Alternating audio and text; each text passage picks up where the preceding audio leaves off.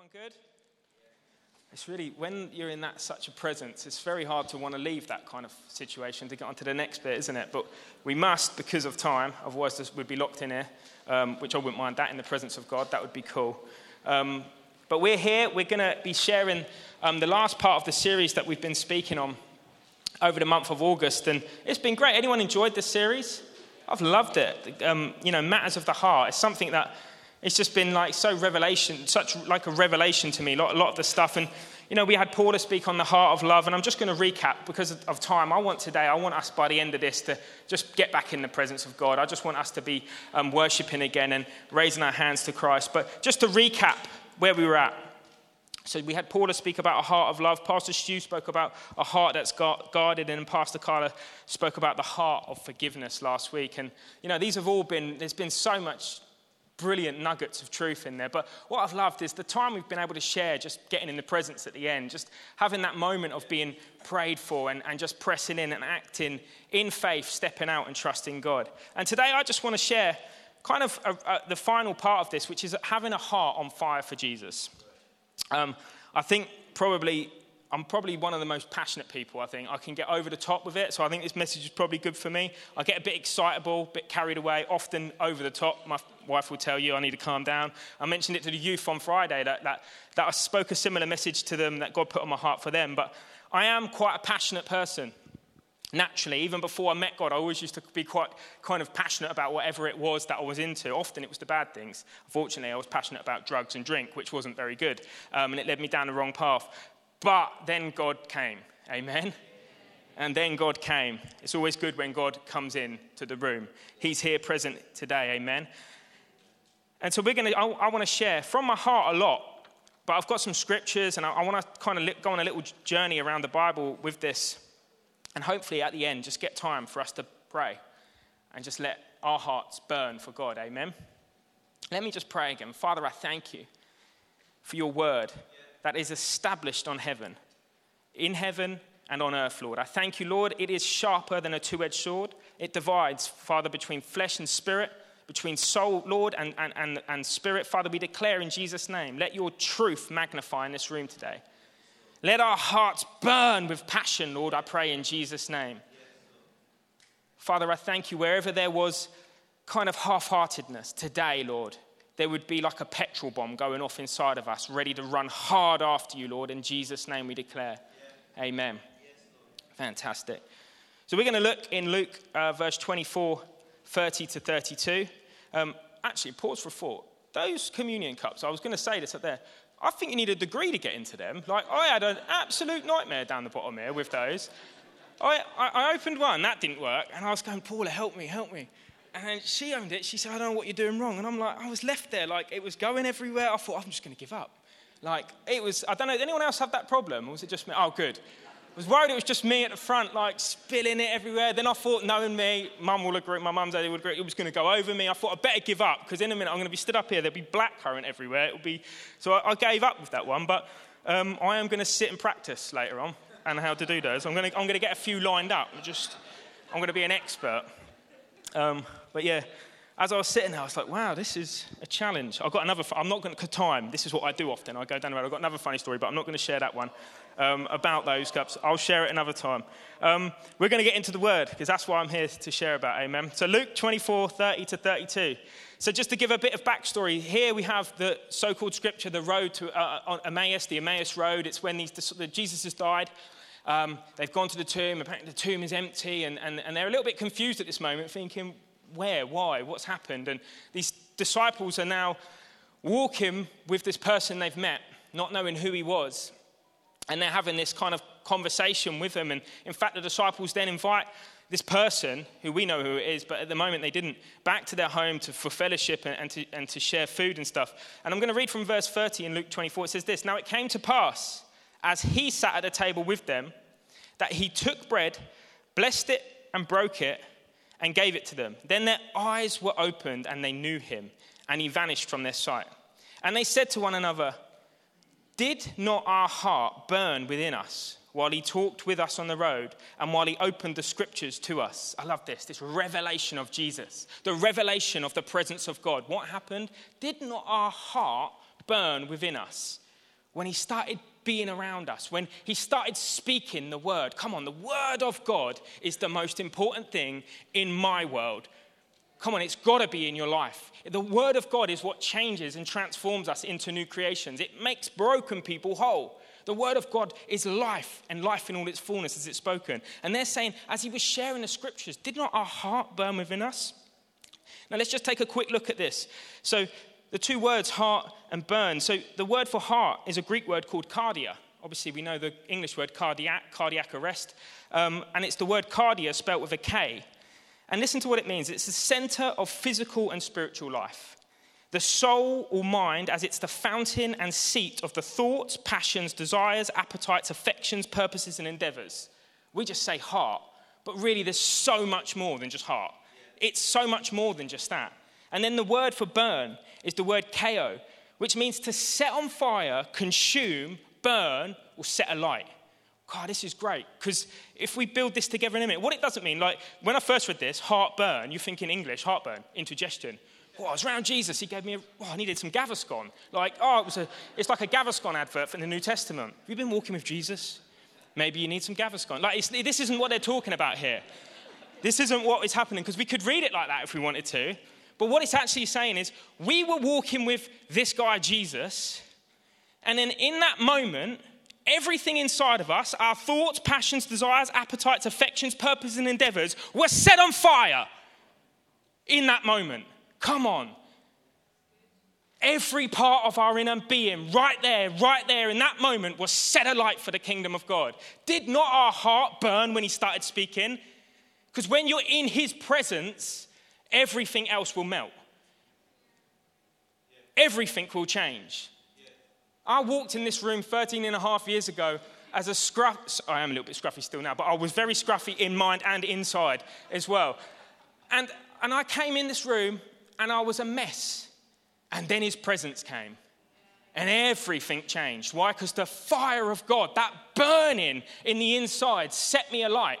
And I don't want that light to ever go out. And so I pursue it all the days of my life. I will pursue it all the days of my life. I will not allow things to stop that fire from going out. Amen. This is where we need to be.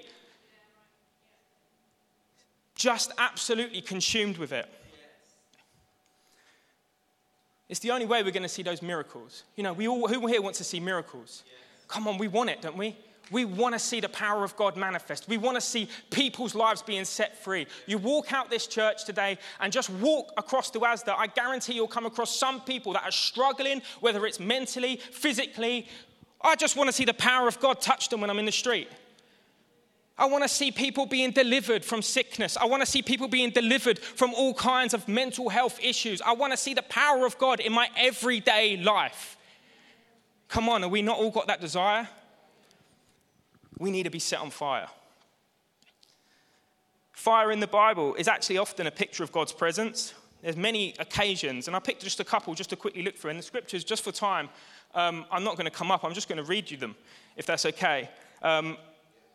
And so, as I said, fire in the Bible, it's a picture of God's presence often, a picture of his glory, a picture of his power, a picture of his holiness when we read it. And Exodus 3 is probably one of the most kind of notable moments when we hear about the burning bush, right? In Exodus 3, 2-4, when Moses, it says this, "And the angel of the Lord appeared to him in a flame of fire from the midst of a bush.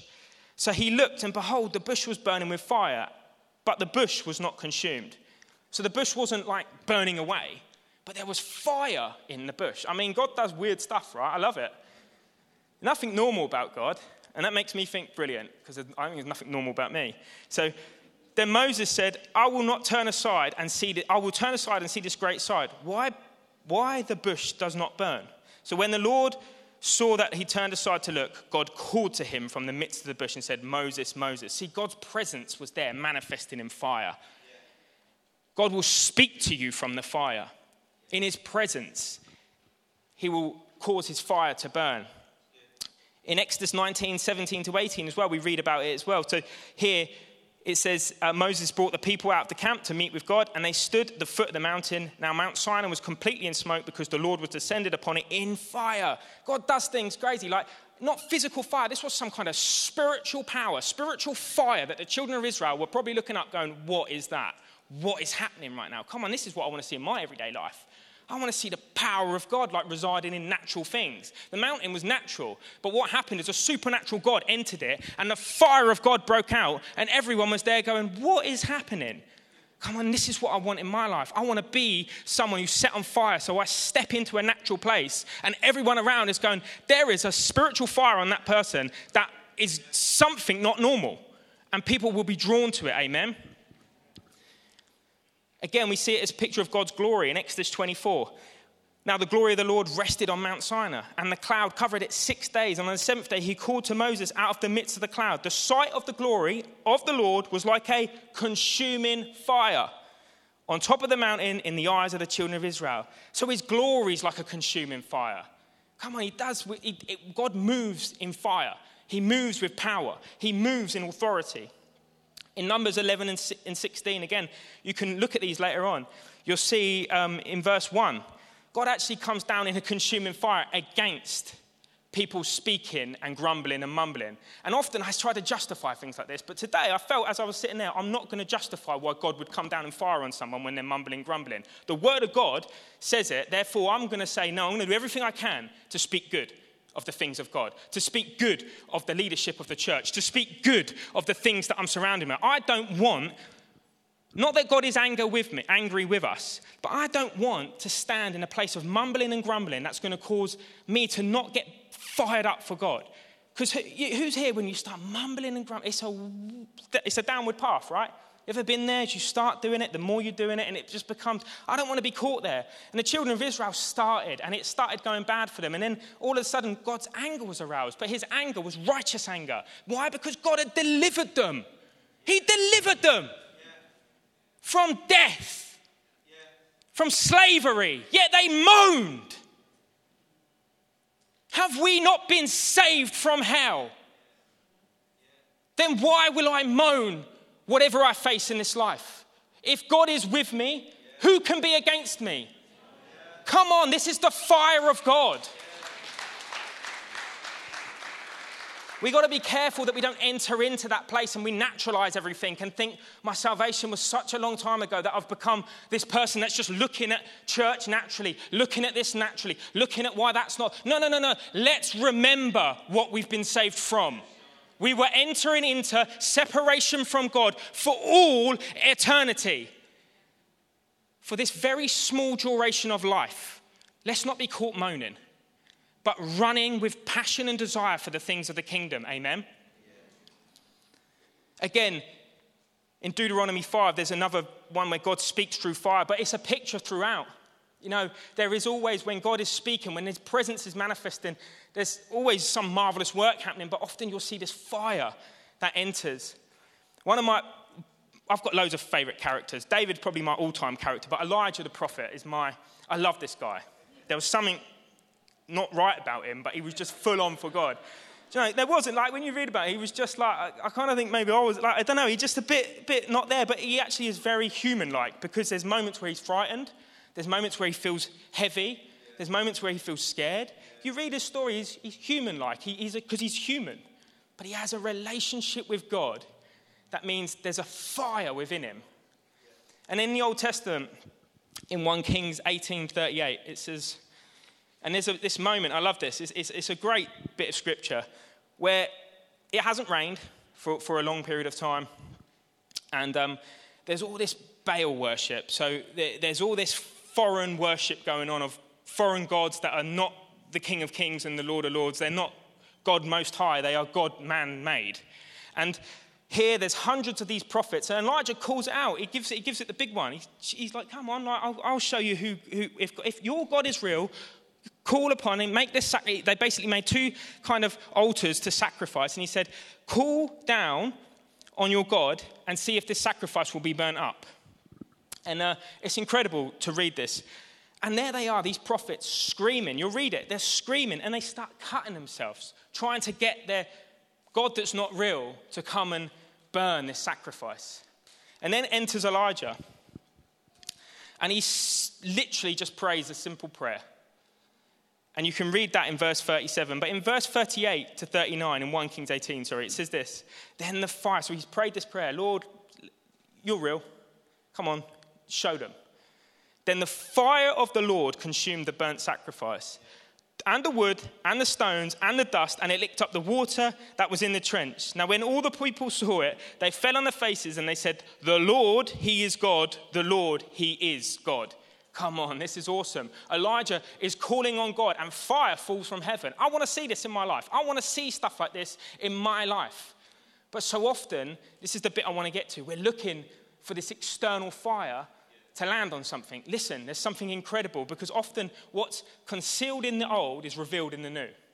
Sometimes we can look in the old and it sometimes feels a bit, you just got to look in the New Testament to see what God has done.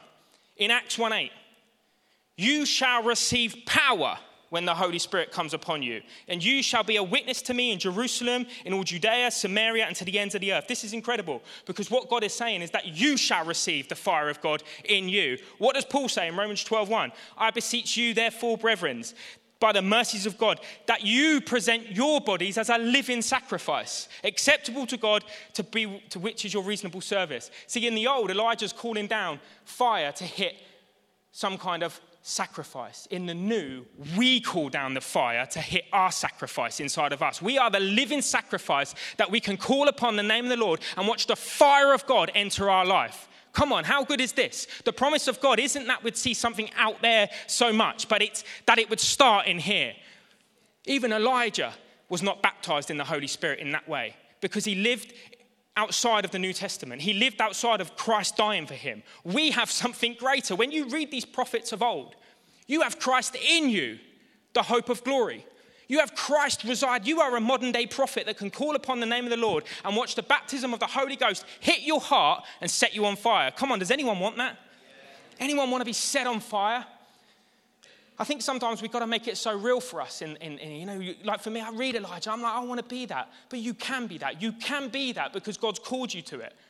Just like Elijah, to walk with that close personal relationship with God. So in Acts 1:8, it says that. And I think I just want to finish with this, because we've got about 5 minutes before I'm going to pray for us all, if that's okay.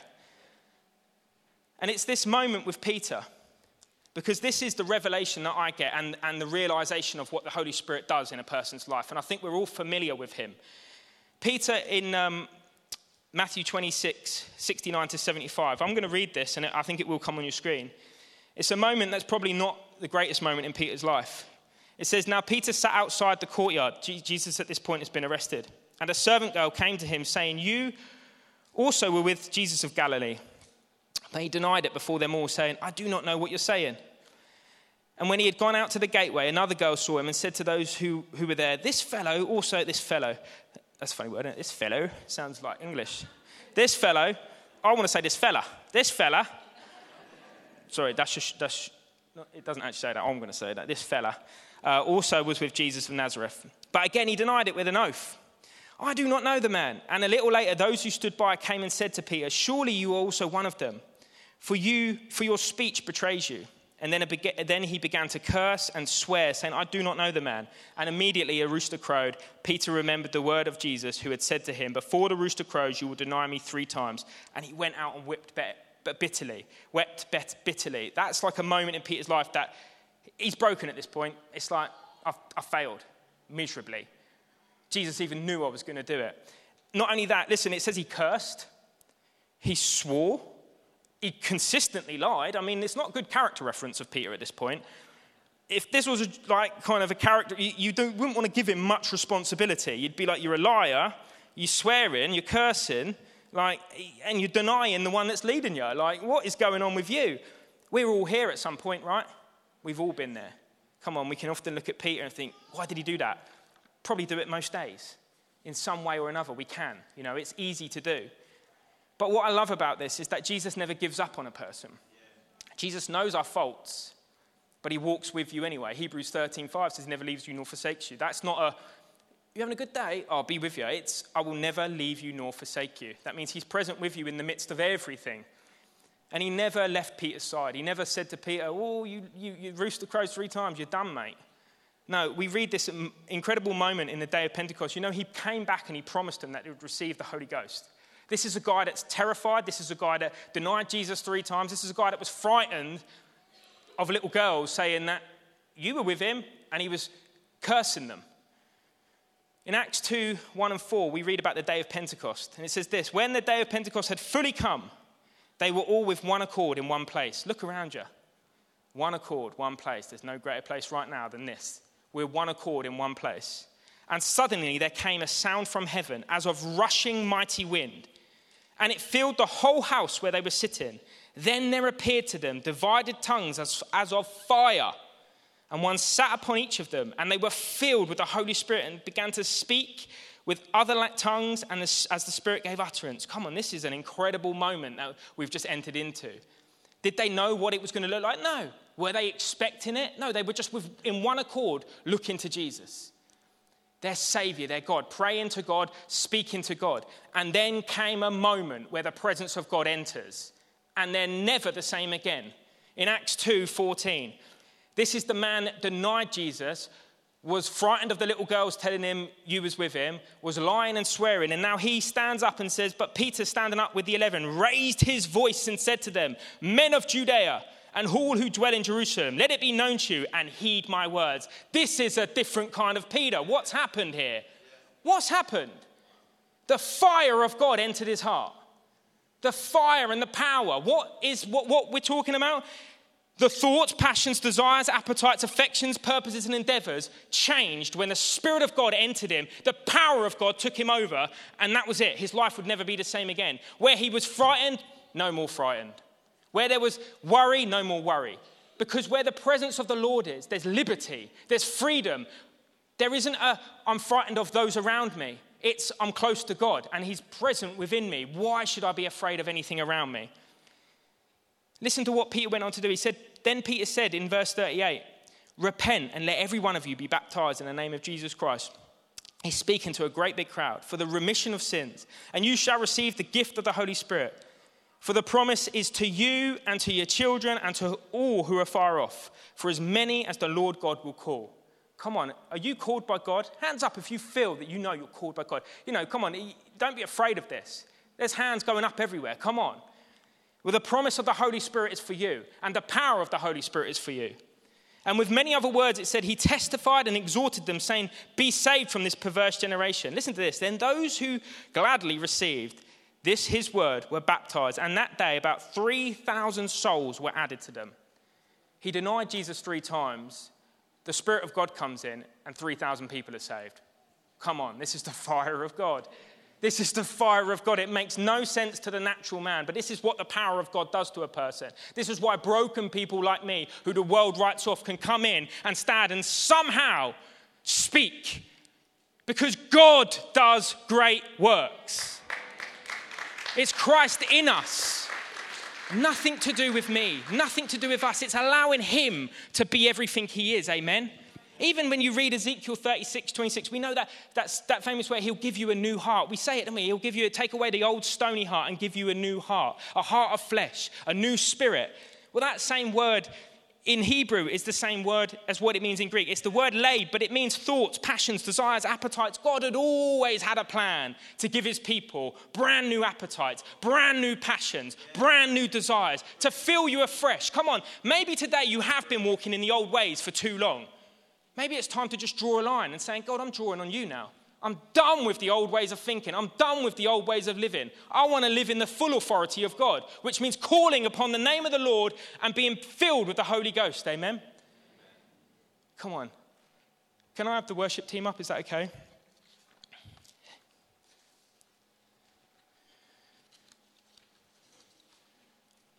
Get this away. Yeah. Take it. No, Richard. Just take this away. Okay, thank you. You may be here today, and this is me, I'm passionate, and you might be thinking, I've come to that church, that guy's a bit lively. That is me, sorry. Well, I won't apologise about it, but hey, you know what? You may have never heard of Jesus. You may be like me 13 and a half years ago that walked in here, and this was my last resort. I've done everything else to try and be free. Maybe today you've come thinking, I just want to go and see. Maybe you're here visiting, and you don't know this Jesus that sets people on fire. That changes you from the inside out. That gives you a new heart. That can cause you to go from hate to love in a second. that can melt away any pain, rejection, any feelings of kind of past bitterness. He can melt it all in a second in his presence. So we're just going to pray a simple prayer before I then ask us all to pray a prayer. So why don't you just bow your eyes and close your eyes, church. Bow your eyes. Don't want to bow your eyes. I don't know how you do that. You can bow your heads and close your eyes. Let's just pray this prayer. Dear Jesus, thank you for dying on the cross for me. I believe in you today, that you died and rose again. I receive new life, and I walk away from my old way of living. Let the dead things be dead today, and let the new life come. In Jesus' name, amen. Just keep your eyes closed just for a moment. If you're here today and you prayed that for the first time and you want to come into a relationship with Jesus, you want your life to be transformed and you want to start this journey, I'm going to do a simple thing and ask you just to raise your hand. So on the count of 3, if you're here today and you want to begin this relationship, why don't you just raise your hand so that I can pray for you? 1, 2, 3. Is there anyone here today that doesn't know God? There's a hand at the back. It's one hand. Is there any more hands today? There's another hand over here. There's 2. Is there any more? Anyone else today need to put their life right with God? Father, I thank you for these 2 people here, Lord. I just pray right now, Holy Spirit, break down that old. And in a split second, bring in that new. Holy Spirit, move in Jesus' name, we declare. New life, new beginnings, new chapters, we declare and speak. Whatever the old was, let it be done now, Lord. Let your fresh waves of grace and mercy be poured over them, Lord, in Jesus' name. Forgiveness. Thank you, Lord.